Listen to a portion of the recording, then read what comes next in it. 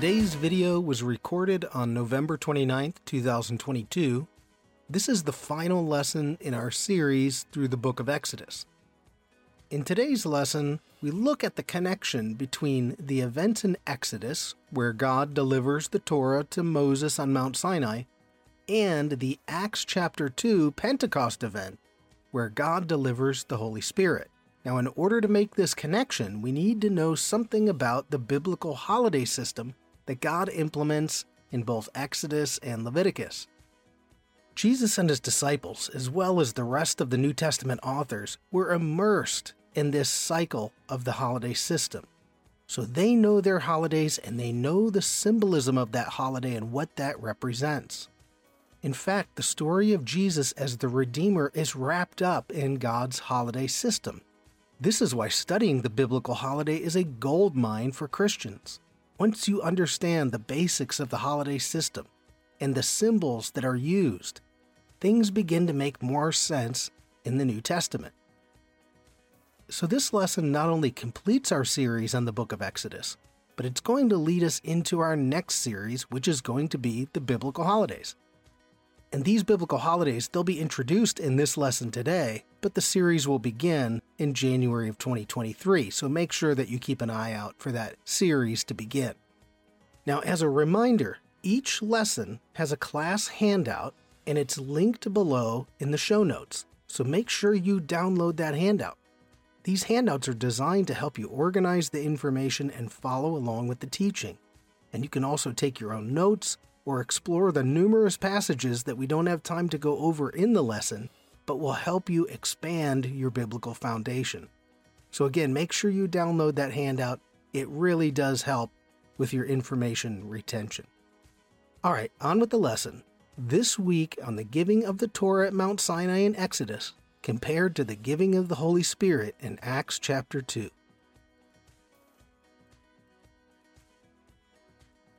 So this is going to be our last one in the book of Exodus. And I'm kind of reaching back a little bit towards what's happening on Mount Sinai. And then we're going to connect that with Acts chapter 2. So I'm calling it Exodus, the Torah. Torah, we usually translate Torah as law, but really it means instruction or guidance. Guidebook. God gave us an instruction manual. How do we live in this world?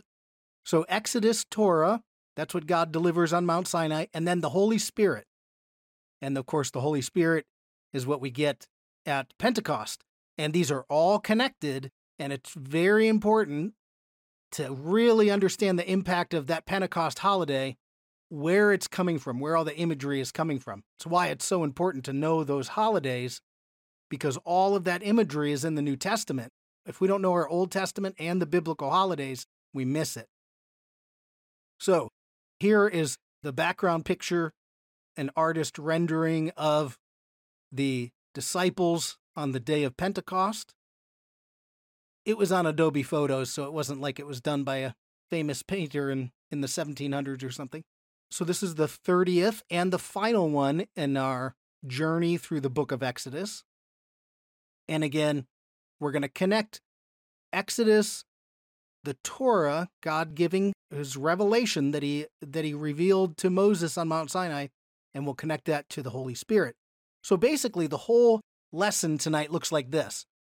Number one is we're going to compare these two events. In the book of Exodus, God delivers something. That's what we would say. God delivers the Torah. He comes down on Mount Sinai. He reveals the covenant to them. They accept that covenant. They enter the covenant relationship.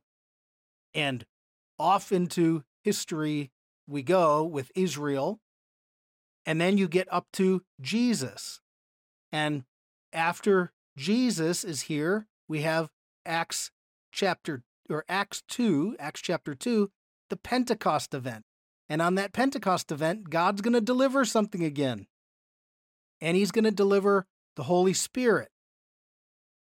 And we all know that event from Acts chapter 2. But what most people don't know, because most Christians don't connect the Greek word Pentecost which is actually the name of the Jewish holiday that we find way back in the book of Leviticus. And it's the point where God delivers the Torah to the Israelites. So these two are connected. And what I want to suggest is that I want to reimagine for modern Christians this holiday of Pentecost to say we need to celebrate both the deliverance of God's words, the fact that we have God's words, and the power that he gives us to walk in the world, both delivered on the same exact holiday, but 1,000 years apart.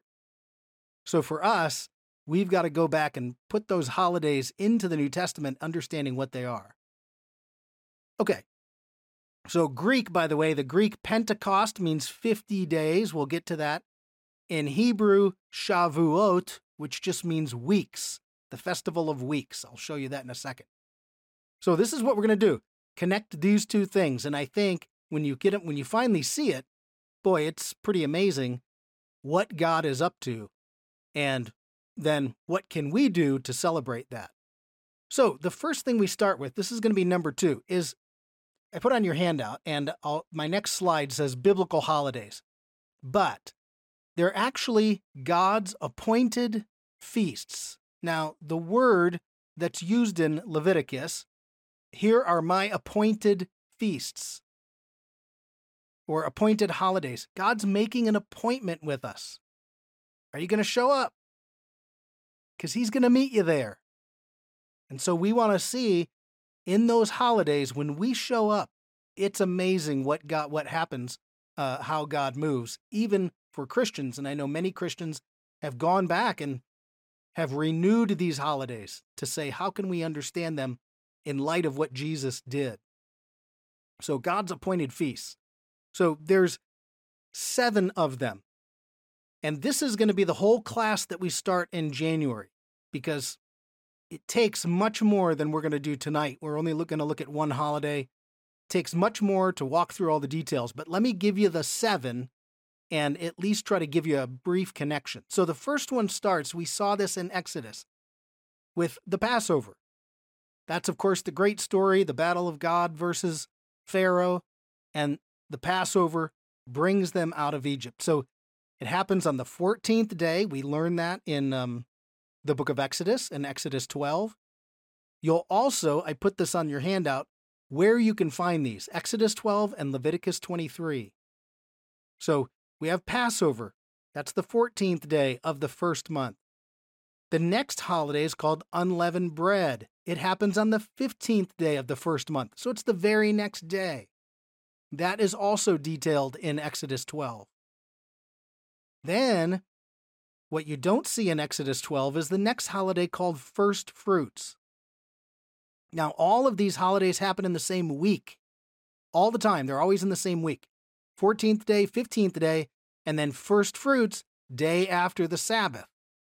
And so First Fruits, day after the Sabbath, is normally Sunday. Okay? Now, all of these holidays are agricultural. So they're based on some harvest. And in this case, the first one is the barley harvest. That's early. All of those Passover, unleavened bread all happen about late March, early April, sometimes a little bit later in April. Those are the first 3 holidays. Then you have the next holiday called the Festival of Weeks, and that's what we're going to look at tonight, Shavuot, which means weeks, where God says in Leviticus, I want you to count 7 weeks. And 7 weeks, for those who can do math, is 49 days. Then God says in the very next sentence, count to 50 days. 50 days in Greek is where we get the word Pentecost, 50 days. So the holiday of Pentecost isn't new to the New Testament. It shows up way back in the Old Testament with Moses. This is another harvest. This is wheat now. The wheat grain is coming out. And so it's a huge harvest festival for the wheat that, God willing, will get you through the year. Now, if you just stop right there and you say, we've got 4 holidays on the board, right? The first three all happen right together. Passover, unleavened bread, first fruits. Well, if we look at the life of Jesus, Jesus died on Passover. He is the Passover lamb. He's God's Passover lamb. He's buried. He's put into the ground as he's the bread of the world, but he's the unleavened bread. Leaven is a representative of sin. So if he's the bread of the world, he's unleavened bread. So he dies on Passover, buried on unleavened bread, and the Sunday, the day after the Sabbath, he's raised. And Paul says Jesus is the first fruit of the resurrection. 1, 2, 3 holidays in a row, and Jesus hits them all. And then, as we'll see tonight, he resurrects, he walks around for 40 days, says, okay, guys, I'll see you later, go hang out at the temple. He ascends, and 10 days later, on the holiday of Pentecost, the very next holiday, where it says count 50 days, he descends in the Holy Spirit. So Jesus is 4 for 4 in the year that he died. All of that happens within about 54 days of his death. So you can see right there, that's worth the price of admission. Where Jesus, it's like when people finally see how he's connected to all those holidays, you say, whoa, that's amazing. Okay, then you go to the fall festivals. This is what most people know as the high holidays. So you have the Festival of Trumpets. That's in the first day of the 7th month. That's not until sometime around September to October. Then you have the Day of Atonement, Yom Kippur. And then you have the Feast of Tabernacles. And these, again, harvest is anything else that's coming in. Grapes, olives, pomegranates, whatever it is that's coming off the trees. And so if we say, well, look, if Jesus died on Passover, buried on unleavened bread, raised on first fruits, Holy Spirit on the Feast of Weeks, well, what's next? What's number 5? The trumpet blast. What are we all waiting for? The call. We're waiting for the second coming, and it's going to be announced with the trumpet blast. That's why every September, the anxiety of whether Jesus is coming back ramps up because everybody knows he's following the holiday system. He's probably not going to show up on May 10th randomly. He's probably going to follow the holiday system, meaning his second coming would be sometime at the Feast of Trumpets. So, okay, this is the whole point, that we got to know these holidays, but these holidays are inside of Exodus as well. So we need to look at, now we're going to focus on the Feast of Weeks, that middle holiday, okay? So if we look at a basic timeline, and this is number 3 on your handout, just a basic timeline for the Festival of Weeks, Hebrew Shavuot, okay? Looks something like this. Passover on the 14th day of the first month, unleavened bread the 15th day of the first month, then first fruits. Now in Exodus, they don't have first fruits, but it's in there in the holiday system. So all of this happens 1, 2, 3 days in a row sometimes. Then you begin to count. God says count 7 weeks, which is 49 days. And on the 50th day, celebrate a festival. So what you get is the Festival of Weeks, Pentecost. 50 days after you did the first fruit offering. And so this is I'll show you why this is important to give you that basic outline. And oh, by the way, they count down. It's called the counting of the Omer. And the Omer is a wave offering. So the counting of the Omer, 49, 48, 47, kind of like people do a Advent calendar where they count down the days till Christmas, something like that. Okay, so this is the basic structure. And you say, okay, well, what if we took that basic structure, Passover all the way out to the Festival of Weeks, and we said, okay, now let's look at the timeline of Exodus. So this is number 4 in your handout. What if we apply this then to Exodus and say, what were the Israelites doing with Moses in Egypt, right? Well, we know, we just went over all of this, the Passover. That's where God passes over the blood that's on the doorpost. And because of that, the Egyptians say, yes, leave here, right? And they didn't have enough time to allow their bread to rise. So you have unleavened bread. And then they're stepping off out of Egypt in the Exodus. Now, how long then does it take them to get to Mount Sinai? Well, the Bible doesn't tell us specifically, but we know that they get there just before the very next holiday.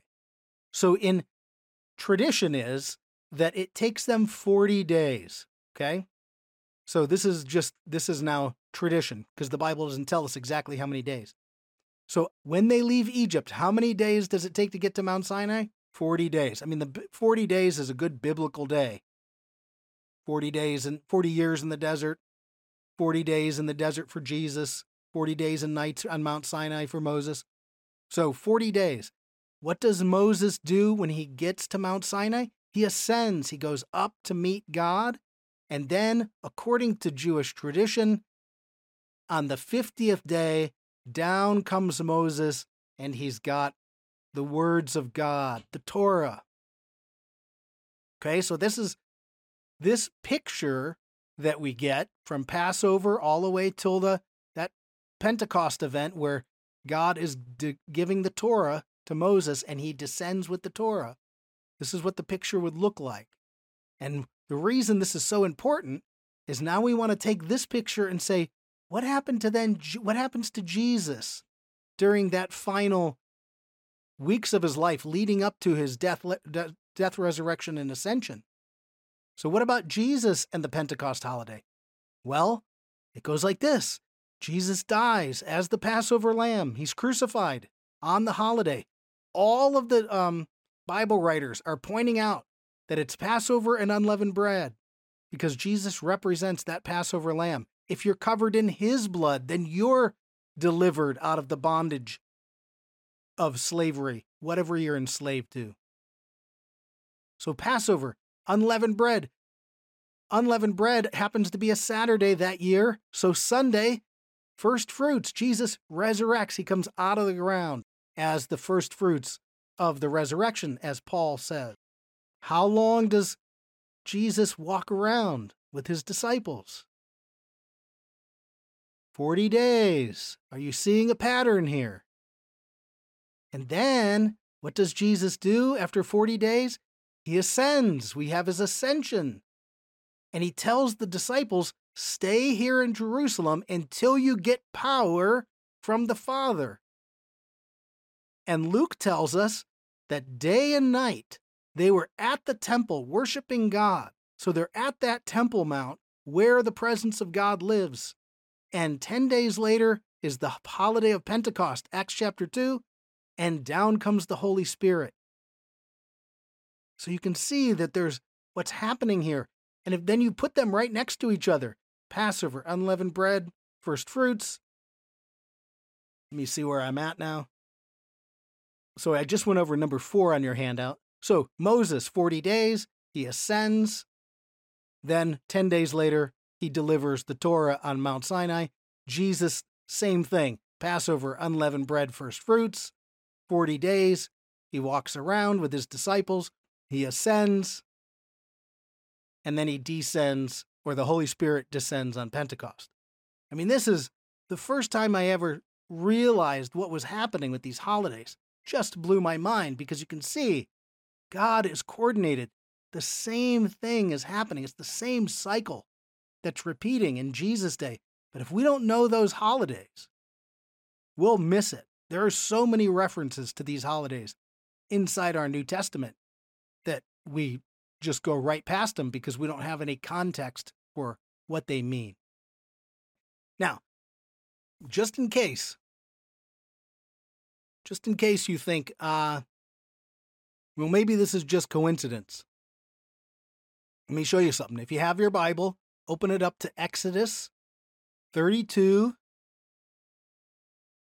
verse 28. So Exodus 32. Now, if you recall, Exodus 32 is the golden calf incident. So Moses is up on the mountain with God. God says, we got a problem going on down there in the camp. They thought you were gone. They started to worship a golden calf. Now you got to go down there and do something about it. So what happens? Moses goes down. He talks to Aaron. He says, look, we need to punish these people, get the Levites together, sword at their side, and send them out. Anybody who was involved in this abomination.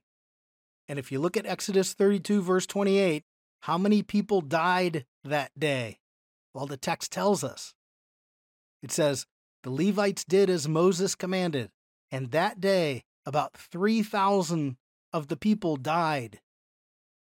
So you have, right after that delivery of the Torah, 3,000 people die. So if we go back here, we pop in that number 3,000. Well, if we fast forward now to the book of Acts, and you look at Acts chapter 2, verse 41, what happens? The Holy Spirit comes down. Peter stands up, emboldened by the power of the Holy Spirit. He preaches a sermon about the power of God. And how many people are saved that day? 3,000. Those who accepted his message were baptized. About 3,000 were added to their numbers that day. Can you hear God speaking? So you have 3,000 died on Mount Sinai after the golden calf. You get to Jesus, 3,000 people are saved. That is not a coincidence.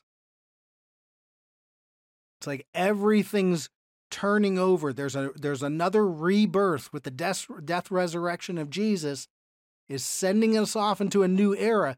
And the way God shows us is through this pattern of the holidays, if we have eyes to see them. So again, I think these little details just blow my mind every time I talk about them. It's like, I get so amped because it's so cool what God is doing. If we can only have eyes to see that as we're reading the text and understand where those comparisons are coming from. So this is pretty cool. And I think you can see the power of the Holy Spirit. We can celebrate the power of the Holy Spirit, but without God's words, the Torah that was delivered, right? We can run around crazy with the Spirit, but we don't have God's words. We're not anchored in there. And so I think we have to look at this even as Christians to say, we celebrate God giving us his Torah because that's what he did the first Pentecost. But then we celebrate the power of the Holy Spirit that was unleashed, the power that God gives us to be able to implement and obey those commandments. And we can't forget one side. We can't forget the part about the Torah and only stick with the Holy Spirit. So this is the whole point right here. Those two things are connected. And if we don't know that, we miss something. Now, I want to do something a little bit new because there's so much in these holidays. You can always do something a little bit new. And what I want to talk about is celebrating then. What could we do? First of all, how do, within Jewish communities, how do they celebrate that Pentecost or what they call Shavuot holiday? How do they celebrate? And then what could we do to celebrate this that would bring in a layer of meaning that perhaps wasn't there before? Because God is providing us a framework that from the time that we celebrate the death, burial, resurrection of Jesus, that we got 49 days and we start counting down until we celebrate the deliverance of that Holy Spirit.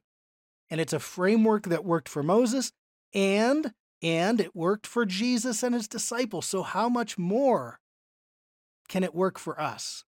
Okay, so if we just look at the celebration, for Jews, of course, in the Jewish communities, they don't have the New Testament, but their celebration on this holiday, Shavuot, is that God delivered the Torah. It goes right back to that. And so they put everything in motion to say, how can we receive the Torah again? Just like we were. So when the Jews celebrate the Passover, the rabbis say, celebrate Passover as if you were there being let out of slavery. And so it's a ritual to reenact the day that God led you out of whatever bondage you were in. So when you get to the Pentecost, you do a ritual that celebrates God delivering the Torah to you. Are you ready to receive his word once again? And then, for us, of course, Acts chapter 2, we have Pentecost, the celebration, and the celebration of God delivering his Holy Spirit. And so, I'll just put it this way. I've never been at a church, as far as I can remember, unless I was just missing something, which I don't think I was, that really made a big deal about the Pentecost. Now, some churches do celebrate Pentecost, but I'm not sure they're doing it by doing the biblical studies of connecting it with what's happening with Moses. Either way, I think we could really enliven this holiday. So what we can do is we look at this model that God gives us. Looks something like this, the Passover unleavened bread. The moment we celebrate the resurrection, which we call Easter, that first fruit holiday, the very next day we begin counting down 49 days. And just like an Advent type calendar, you go 49, and you say, okay, 48. And now every day I'm going to take a step closer to receiving that Holy Spirit. And there are Jewish communities that what they do is they're preparing their heart, and we could do the same thing. Every day we could take a step towards that day of Holy Spirit and reenact when the Holy Spirit was first delivered. So it becomes it's a ritual. It's not, it's not that God's word isn't already with us every day of the week, and it's not that the Holy Spirit isn't with us, but that we put a ritual in our life to remind us to celebrate that, be prepared for the Holy Spirit. So what happens in a number of Jewish communities is these 49 days, they have a set prayers or set scriptures that they read, and they envision it like you're climbing up Mount Sinai yourself, just like Moses, to receive the Torah at the peak of the mountain. So it becomes a spiritual ascent. You want to open up your spirit just like you're the one going up Mount Sinai. So we talked about this a few times when we talked about the mountain of God and how important the imagery that in the ancient world, they saw that mountain go up to a peak, and it's the place where heaven can come down and meet. And so where do you meet God? It's up. You meet him on a mountain, and that's why all throughout the Bible, even in our New Testament, if you're going to Jerusalem, you're going up. Doesn't matter what direction you're coming from. Up is to Jerusalem, down is away from Jerusalem. That's where God lives. So what do? Well, we start that 49-day journey, and we go through prayer and meditation and study and worship with the anticipation that God's going to deliver the Holy Spirit. And I could guarantee you, if a whole church did this, where they were all in prayer for the Holy Spirit and opening themselves up to the Holy Spirit, wild things would happen. It would be crazy. It would be amazing stuff, because God loves to work like this. So you open up to the Holy Spirit, you ascend towards God. So it's like you're priming yourself to receive the Holy Spirit again. You go, well, I already received it. I know, but you put it in as a practice that you do, a ritual, just like communion. How many times can we take communion in our life? You don't do it once. You always go back and you want to reinvigorate that relationship with God by doing communion. Okay, so what if we could come up with a ritual? Well, let me just tell you about one. I'm going to just tell you about one ritual, because I think what's happening here in these two Psalms is what's happening in Acts chapter 2. That the Psalms are coming to life in Acts chapter 2. So there's two Psalms that are going to be connected. And these are at the bottom of we're now on number 7. There's two Psalms connected, at least in the Jewish mindset, with the holiday of Pentecost. So there are some Jewish communities who read Psalm 67. They read it every day for 49 days in a row, leading up to the day of Pentecost. And then on the 50th day, they read Psalm 68. Now, why? Why are they doing that? Why would that make sense to them to read these two Psalms? So let's look closer. So Psalm 67. In fact, if you have your Bible, turn to Psalm 67, because we're going to, you can at least, that one's a very short one. And then I need to show you, there's a very difficult verse in Psalm 68. I'm going to show you a couple variations of how people translate it. But I think this verse you'll see in I put it on your sheet for Psalm 68. I think it's describing what's happening in Acts chapter 2. So, okay, let's stick with Psalm 67. What's interesting about Psalm 67 and the holiday of Pentecost? Well, first of all, the psalm is 49 Hebrew words. Now, in English, it's a lot more than that, because one Hebrew word can be like, and God said. So, 49. Well, what's 49 have to do with? Count 7 full weeks, 49 days. So there's a psalm. In fact, the psalm was probably done by the psalmist, particularly for this holiday. It would make sense. 49 words. The theme of the psalm is a harvest. If you look at Psalm 67, verse 6, the land yields its harvest. You know, in the ancient world, that harvest was everything. The anxiety, if that wheat didn't come in, you were terrified of a drought. And every year you had to live with the burden and the anxiety of where are we going to get our food from if that harvest doesn't come in. So they're always praying for God's salvation to bring about the harvest, because that's what's going to save them. So there's a harvest theme, but there's a more important theme. It's the salvation for the nations. So if you look at even verse 1 and 2, mine says, "May God be gracious to us and bless us and make his face shine on us, so that your ways may be known on earth, your salvation among the nations." And what's happening on Acts chapter 2? The Holy Spirit is going out and it's bursting forth to all the nations, so that all the nations will come to know God. So Psalm 67, very short psalm, 49 words. It's got that harvest theme. And oh, by the way, Pentecost being a huge harvest festival, one of the other books that you read on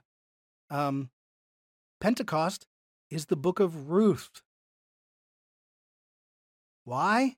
Well, because Ruth takes place during the wheat harvest. Ruth is gleaning in Boaz's field. It's a Pentecost story. And she's a Gentile. She's a Moabite woman who turns to the people and the God of Israel. It's just like Psalm 67. Okay, so 49 days in a row, read Psalm 67. Why? Well, to get you to Psalm 68 on the day of Pentecost.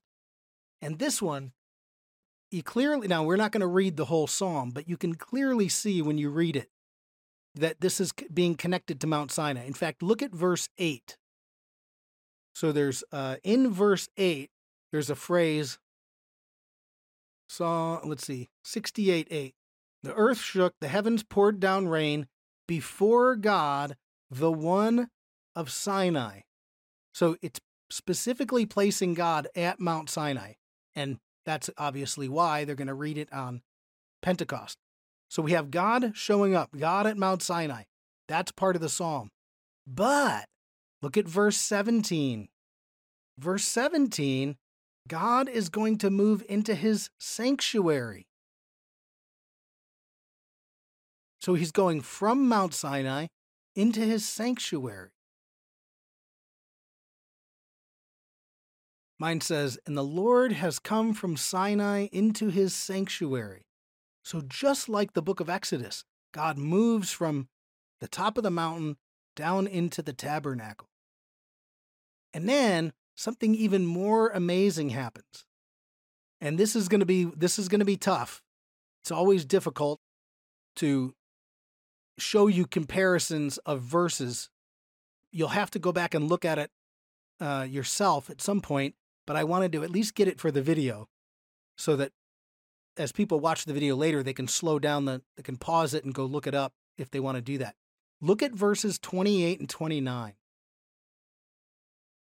And what's going to happen is God is going to give his power out of the sanctuary. Now, depending on the version of Bible you have, yours doesn't say that. There might even be a footnote. So if there's a footnote, look down at the bottom of your page at the footnotes, because a couple of them I'll show you have footnotes. What's happening that day on Pentecost in Acts chapter 2? The power is coming out of the temple, and the Holy Spirit that was residing in that temple is going to land on the people.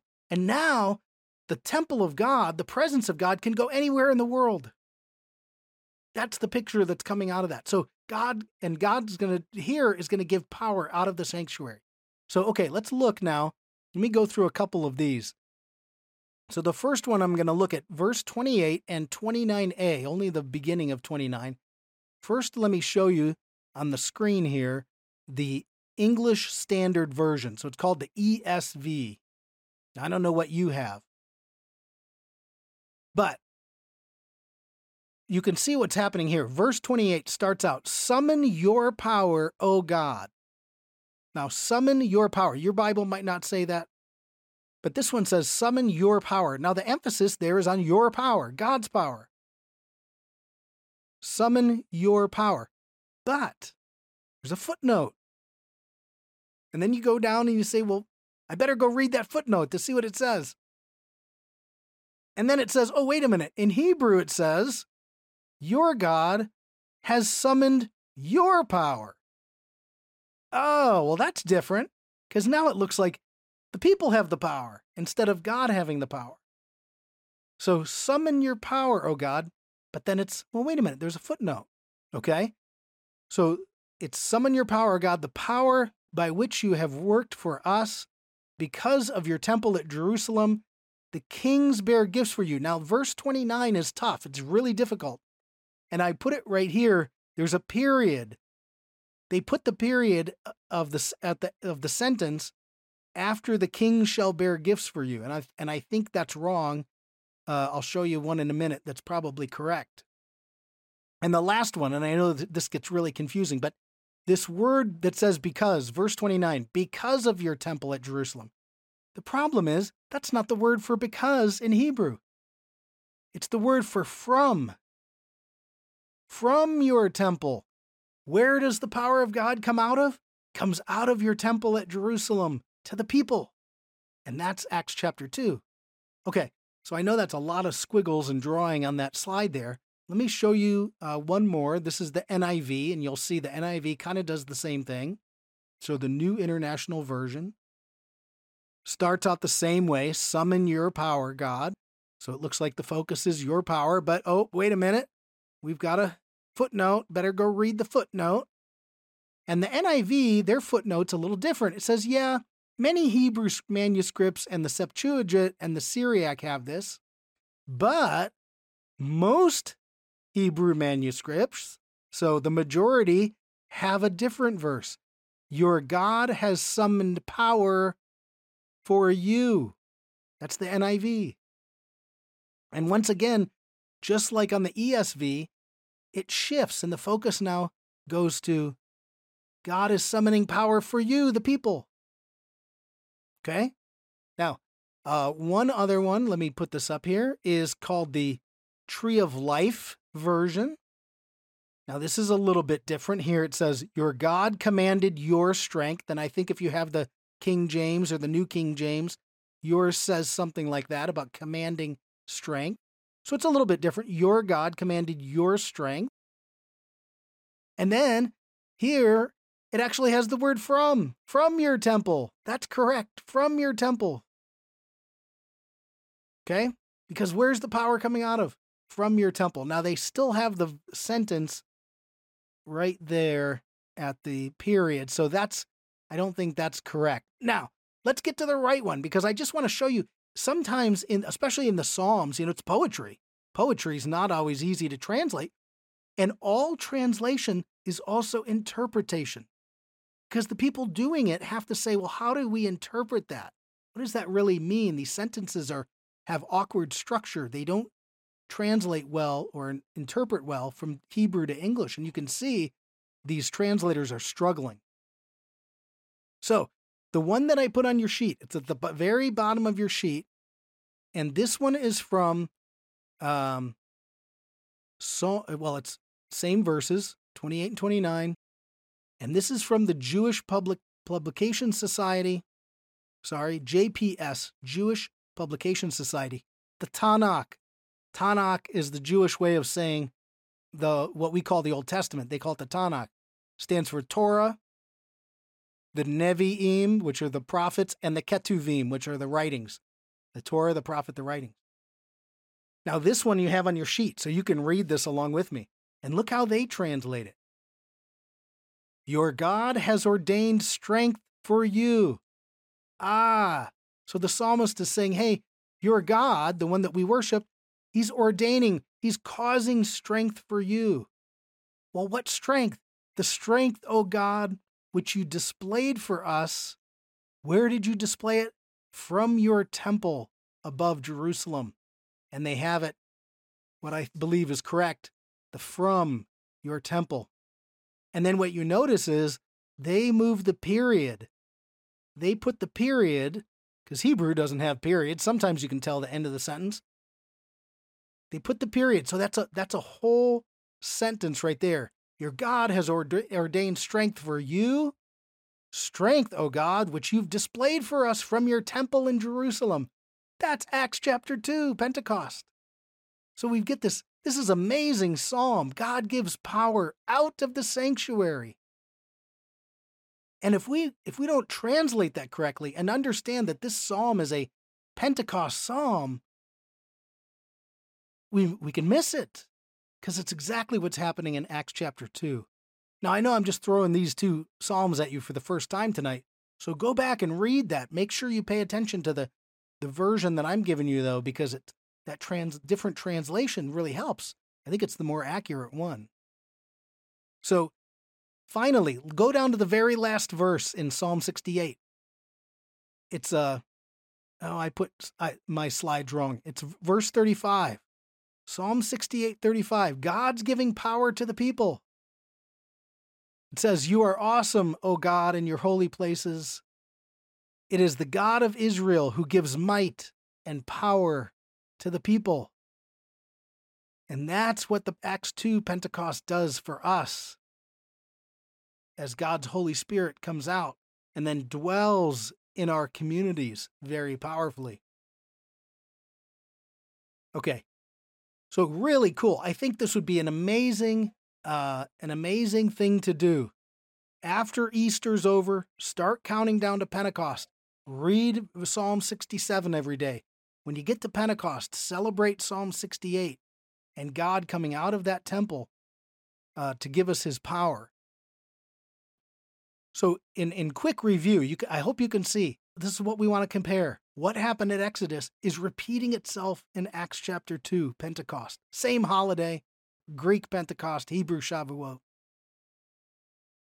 And you think, in how much detail is it repeating itself? Well, all the way up until how many people died and how many people saved, 3,000 in each one. And I think that just blows your mind when you see those details. And then, as I suggested, we could be doing the same thing. We could go into these holidays and saying, look, we're going to go pay attention to that. We're going to celebrate the day, the anniversary that God gave us the Holy Spirit and the Torah. And so as a community, get together, pray. You could come up with your own guide. You could probably find some guides online that help you spiritually open up to the Holy Spirit. And I could guarantee you, as a community, I bet everybody's eyes would be opened as God's Spirit would begin to move, because this is the model God gave us. And if we ignore his model, we ignore it to our peril. So, okay, that's Exodus, the Torah, or the giving of the Torah, and the Holy Spirit. And hopefully I was able to tie those together. When we get into the holidays, particularly this Pentecost holiday, it is so impactful for what the power of community means. And so I think you'll see when we get to this holiday, God's presence is moving into his new temple, and that's us. We are the living stones being built together into a spiritual house for the presence of God to dwell. Where's God's Holy Spirit today? It's when a group of people, living stones, get together at your church and praise God. Then the Holy Spirit amplifies. It's like, yeah, you can be a living stone off on your own, but you don't have the strength that you do in community, and that's the so important of community. And this is what Acts 2 is showing us, that now the presence of God, it's in San Diego, it's in Nashville, it's in wherever you are, all the way around the world, because it's a group of living stones coming together, and they become the sanctuary for God's Holy Spirit. It's a very powerful way to look at the importance of community. So that'll be something to look forward to.